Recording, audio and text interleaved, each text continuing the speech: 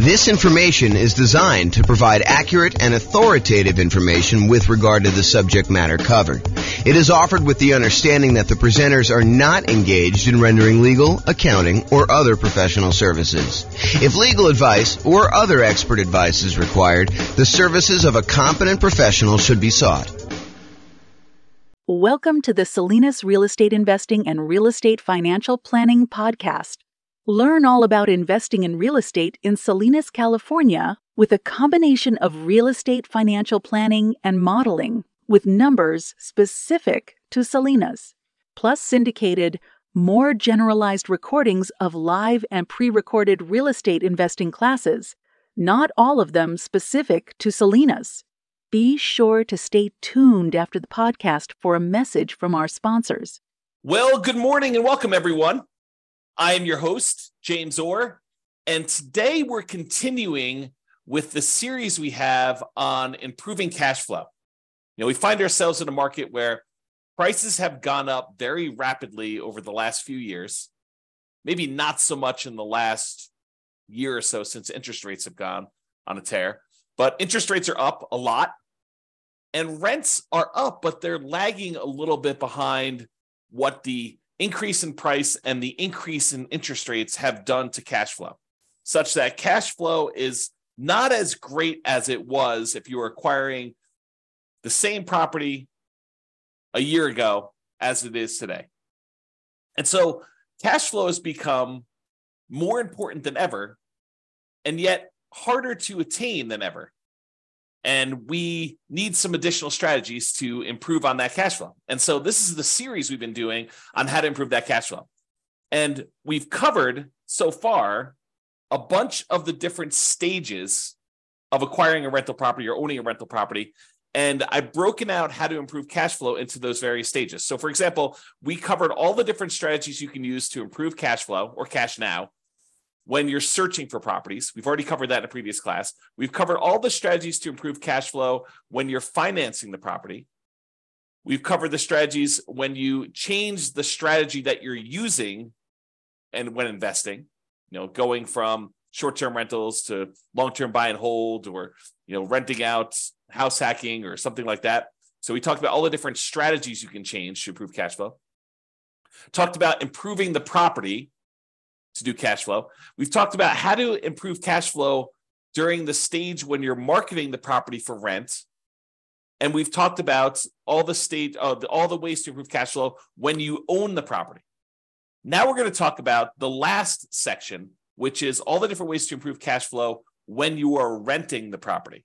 So this is all the stuff related to when you're renting the property. So let's jump right into it. I've broken down this stage into 5 different subgroups. So for example, I have a subgroup for when you add different services, when you add additional services, or when you add done for you services. I have a subsection for charging appropriately, billing back tenants for the things that they really should be paying for, or tiering rent by credit score, or collecting pet rent, things where you are not necessarily charging your tenant appropriately for doing that. I've got a whole section on convenience billing, changing the frequency of when you bill, getting them on or off auto pay, giving them a discount for on-time payment versus charging a late fee, and changing the term of when you do bill as another example of convenience billing. Then we've got a whole section on timing, giving them notice starting early to test high rents and renewing during peak season. And then finally, there's a miscellaneous section for making sure that your tenants have renter's insurance. And so let's jump right into those because I want to make sure we get them all covered, and I have a few things to say about each one. All right, so let's talk about the group of adding services. And I think these two are related. There's the additional services that you can add to offer to your existing tenants where you can increase your rent. So as a really simple example, can I add a high-speed internet and charge extra for offering that as an additional service to my existing tenants? As just one example. Or the second one here is done for you services. Can I offer them a done for them service where they wouldn't have to do stuff anymore? For example, let's say they live in a single family home and normally they would be responsible for lawn care as part of renting that particular property, but we could add a optional or maybe mandatory service for them to have the lawn service taken care of for them for an extra fee. And the extra fee can be more than what the person we are outsourcing it to would charge. There's a little bit of overhead and oversight that you need to do, and a little bit of risk, honestly, that they won't pay, or there'll be vacancy or whatever it is. So you should charge a small premium for offering additional services, additional done-for-you services. But you could do stuff like lawn care or snow removal or house cleaning or whatever other services that they might find valuable based on your knowledge of them as your tenants and what they might want. Okay, so either offer them additional things like high-speed internet or whatever you're doing there, or done-for-you services. The next group is charging appropriately. I don't know how many times I brought clients out to look at a property where the current landlord is not billing back for utilities. They're renting their properties and they're saying, water is included in rent, or electricity is included in rent, when you could measure the utilities and bill the tenants back separately for these extra utilities. So if the clients of mine that are looking at these properties, they see that as a way to immediately get higher rents and increase the profitability of their properties. And so if you are one of those people that are not currently billing back for a utility that is being provided to your tenants, and you're sort of just lumping it in with rent, you may want to break that out separately and charge that back to them, bill back for the services. And these can be things like things that are already included in an HOA fee. So, for example, there are some neighborhoods around here where the homeowners association includes garbage pickup as part of the HOA fee. But garbage service is something that typically tenants would pay for. And so I think you could, and definitely check with your attorney on these things, don't believe me, but I think you can and should break out the cost of what it would cost them to have the garbage and charge that back to offset some of the expense you have as part of the HOA fee that you're already paying to get the tenant to pay for their own garbage service. Or things like in our area, we have a thing called non-potable water, where we can use that water in order to water the lawn. However, it's not drinkable water. It's only used for watering the grass and sprinkler systems and stuff like that. And so sometimes there's an extra fee for use of that water. It's usually cheaper water than getting it from the city that is drinkable water. But your tenant is responsible for watering the lawn, and they should be paying for that service. So you should bill it back. Another example is electricity. Or if you're already grouping water in, if you only have one water tap coming in, you've got a 12-plex. A lot of times landlords are saying, hey, look, the water is not metered individually, so I can't go and charge that. No, I think you can actually prorate it. You can make it so that it's divisible by the number of units or by the number of people that live in the unit. Talk to your property manager or your attorney to make sure that that's legal in your particular area, that it's justifiable that you can do that. But I think that's completely valid. What about tiering rent by credit score? It's a controversial one in some ways, right? But if someone has a really, really good credit score, might you give them a discount because they are more likely to pay on time, less likely to have problems with them staying in the property? Or could you say to somebody who applies and you say, look, or normally our credit score cutoff is 650. If you have less than a 650 credit score, we don't usually rent to you. They say, hey, is there anything we could do? My credit score is only 640. And you say, well, I might be willing to rent to you, but I would need to charge either an extra security deposit or an extra non-refundable fee, kind of a risk premium, or, for $50 extra per month in rent, I could see, that being a way to offset the credit score kind of rule there. So you can go ahead and advertise the higher rent for someone who has great credit, and you could tier rent by different credit scores. Now, again, I would check with your attorney. This one seems a little controversial. It's not one I've done. This one could be controversial, though, as far as tiering rent by credit score. What about pet rent? If you allow pets, first of all, I should say this. I don't believe we as landlords can charge a fee large enough to cover the extra costs, the extra damage, that we might see from a pet. I think the extra, whatever it is, $15, $25, $35, $50 a month that you might get for charging extra pet rent for a poorly behaved pet would nowhere near make up for the damage we would have if their pet does damage to the property. In fact, it may not even be covered by their full security deposit. So some people will charge pet rent or a non-refundable pet fee in exchange for them having pet, or both in some cases. Okay, so can you charge pet rent if someone has pets? Is another way to increase rent on a property. Let's talk about some convenience billing options. For example, some tenants get paid weekly or bi-weekly or monthly. And most landlords offer billing on a monthly basis. However, some tenants would prefer to be charged weekly for their rent. They'd prefer not to have, a really big amount coming out in the first of the month. They'd prefer to have, a certain amount coming out every Monday. And if you just think about it this way, let's say rent is $2,000 a month. And so $2,000 a month, normally if you charge monthly, you'd be collecting $2,000 times 12 or $24,000 a year in rent. But what if you offer the tenant an option? It's their option whether they want to do monthly or if they want to do this new strategy. And you offered to do $500 every week on Monday instead of $2,000 a month. Well, $500 a week, there are 52 weeks in the year. And if I have my calculator out here, let's pull up my calculator.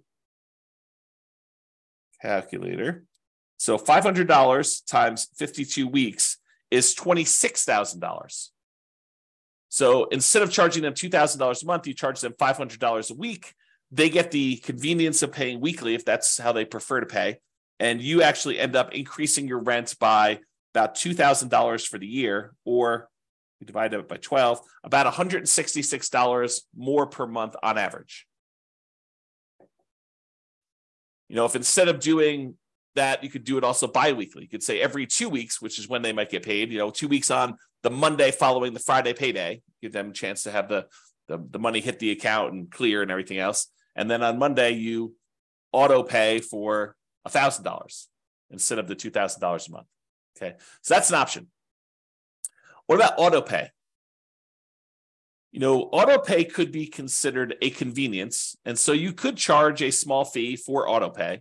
Or if you have problems collecting rent, maybe you say, hey, look, there's a convenience fee or a inconvenience fee of me having to manually accept your checks and process them. And sometimes they bounce or whatever it is. And so you could charge a fee for people not being on auto pay.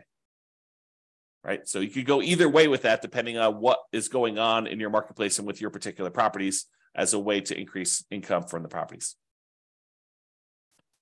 And, some of these strategies, as I think about it, some of these strategies are ways to increase income, but some of them are just to be paid for the time you're spending doing things that you might not have from other tenants. Right? Like if you had tenants that always paid on time, you wouldn't have to worry about charging them, for having to chase them down when their check bounces or, they're late on their payment or whatever it is. So, charging a fee for them manually paying instead of being on auto pay is really just recapturing some of the work you're already doing. It's being paid for the work you're already doing, extra work that you're already doing that if they paid on time wouldn't be an issue. If they were on auto pay, wouldn't be an issue. Instead of having a late fee in your lease, some landlords prefer to offer a discount for on-time payment. So the way that this could work is, let's say rent, if you pay on time, is $2,000 a month. However, if you don't pay on time, it's a $50 or $100 late fee. Well, the alternative way to structure that is you advertise the property, and when they sign the lease says that the rent is $2,100 a month, not $2,000, but they have a $100 early pay or discount for on-time or early payment. So that if they pay before the first of the month, it's $2,000. If they pay after the first of the month, it's $2,100. So it's not a late fee. That's what the normal rent is. However, if they pay on time, they actually get a $100 a month discount. And the $100 discount amount is the amount that is probably what you would have charged for normal rent if they were going to pay on time. Okay. So instead of offering late payments, a fee for late fees, late payment fee, you give them a discount for on-time payments or early payments. What about term? We talked about this in another strategy, but can you change the term of the rental agreement? Are you going to rent to them by the day or by the week or by the month instead of doing a yearly lease? The biggest example, this most common example, is short-term or vacation rentals. Change the business model to be billing at different periods of time. Somebody wants to do a week-to-week lease or a month-to-month lease, you can increase the amount of rent you get. Typically, the shorter the lease period, the shorter time period you have for your lease, the more expensive it tends to be. A daily rental is typically more expensive than a weekly rental. A weekly rental is typically more expensive than a monthly rental, and a monthly rental is typically more expensive than a quarterly rental, and a quarterly rental is typically more expensive than a yearly rental. Think about it that way. All right? So those are the different convenience billing options. What about timing? Using timing in order to improve the rent you're getting at property. So one of the things is giving your tenants notice 60 to 90 days prior to their lease expiration to find out if they plan on renewing and what the renewal amount will be for them. And if they're not going to renew, then being able to start marketing the property early, ideally at least 60 days ahead of the lease expiring, and so that you can test higher rent than you think you might be able to get. And if you don't get any inquiries or calls on that, or any reasonable number of inquiries or calls, within a week or two, then maybe you drop it back down the tiniest bit. But you have 60 days, full 2 months plus, in theory, to be able to market this property before you'd have a vacancy. One of the things we're trying to avoid here is avoiding vacancies. Getting that tenant lined up way before the lease has actually expired and the current tenant is moving out. Now, if the tenant renews, that's great. Then you've got a renewal. You don't need to worry about it. You sign the new lease, 60 to 90 days ahead of time. You get them ready to go for their next year. In most cases, I think rents will probably bump up a little bit, just kind of like cost of living, maybe not to full market rent, but sort of like maybe a halfway of what we saw as a rent increase for the year. That way you don't get stuck 5 years from now with significantly below market rents. You're kind of like increasing a little bit each year. But then if they decide not to renew, then you have this head start to be able to test high rent and test early and lower your rents if you're not getting the responses you need in order to get that property filled before it goes vacant. And then ideally, you want to be renewing in peak season.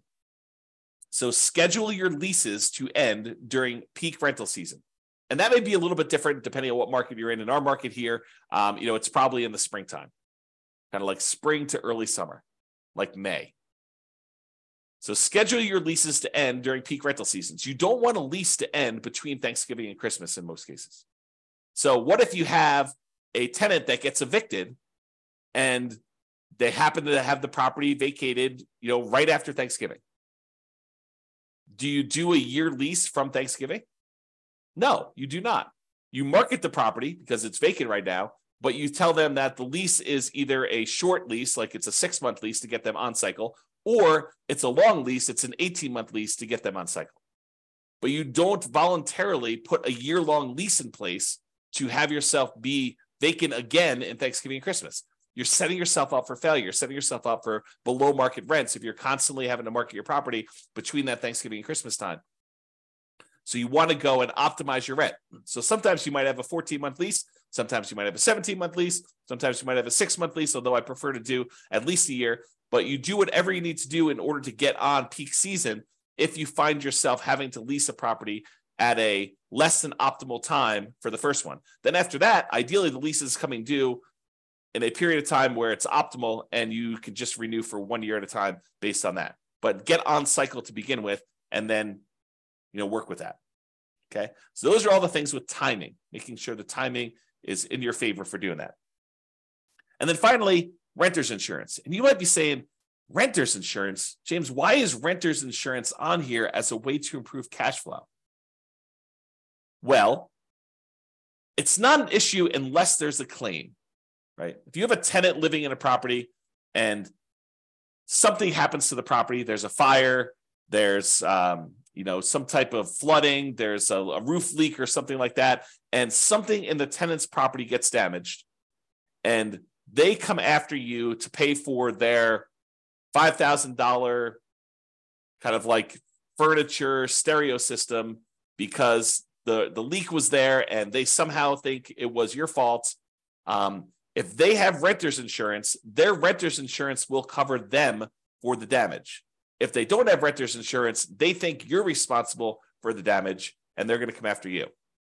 So by having renter's insurance and insisting that your tenants have renter's insurance and verifying that your tenants have renter's insurance, you are less likely to have, even if it's a false claim, right? But you're less likely to have a claim against you to cover damages should something unexpected happen to your property and your tenant now thinks that it's your fault and that you should pay to replace all their clothes or their furniture or their television or whatever it is that they've got there. Or maybe the carport falls in because, it's gotten old and they had their car parked under there and it snowed or whatever, or there's a hurricane. You want to get yourself out of these situations where you are responsible for the tenant's personal property because your insurance will cover the property, your property itself, the physical building. But your insurance as a landlord does not typically cover what the tenant owns inside the property, the tenant's personal property. For that, they need a separate renter's insurance policy, and they're relatively inexpensive. Just the renter needs to get one and have one and keep it in place so that if something does happen, they don't lose their personal stuff. You'll have insurance to kind of fix the property, but you will not have insurance to replace your stuff. And you don't want to have to make a $5,000 claim. I mean, $5,000, this happens, once every couple of years, which it probably won't. But if it could, we could be talking, $200 a month in worst cash flow by having a $5,000 hit if you amortize it over that period. All right. So in conclusion, optimizing cash flow is really about maximizing income whenever we can and minimizing expenses. And today, I think a lot of the ideas we had, there may be a couple in there that were a little bit larger, but a lot of the ideas we have were like really small amounts. And I think for a lot of folks, you wouldn't even bother with a lot of these unless you were really trying to optimize and get like the most small wins on your property. I think for the most part, if you do the big things, use the right strategy, get the right financing in place, kind of do the things to make sure that your property is rented and rented right. I think you don't need to play around with some of these things that might increase it by $25 or $50 a month. Because I think you get to a point where if you've already optimized in other areas, adding these additional ones on there start to get excessive. If rent was $2,000 a month, and you've done a couple things to kind of bump it up to $2,050 or $2,100 or maybe $2,150, if you think you're going to add another thing on there that's going to get you an extra $35 or whatever it is, I think it's harder and harder to do those extra amounts. The further you get away from kind of like the range of rents that you're getting, the harder it is to get those additional wins, additional improvements.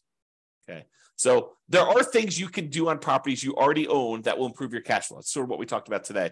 It is better, in my opinion, to take a more holistic approach, look at all of the different stages, look at all of the different ways that we can optimize, and pick the ones that make sense for you and your particular situation and your particular properties. All right. That's all I got. I hope you've enjoyed this particular class. Have a great day. Bye-bye for now. With home prices up, mortgage interest rates up, and rents up, but not quite enough to counteract the higher prices and interest rates, cash flow on rental properties in Salinas is harder than ever. Book a call with the Real Estate Financial Planner to apply our proprietary 88 strategies to improve cash flow on your rentals. See the show notes for a link to schedule your call and improve your cash flow today. If you're a real estate agent, lender, or professional in Salinas that wants to help our real estate investor listeners, consider reaching out to learn about collaboration opportunities with this podcast. We'd love to add more value to our listeners by having you assist our investors buy, sell, and finance their real estate investments. See the show notes to schedule a call to discuss collaboration opportunities.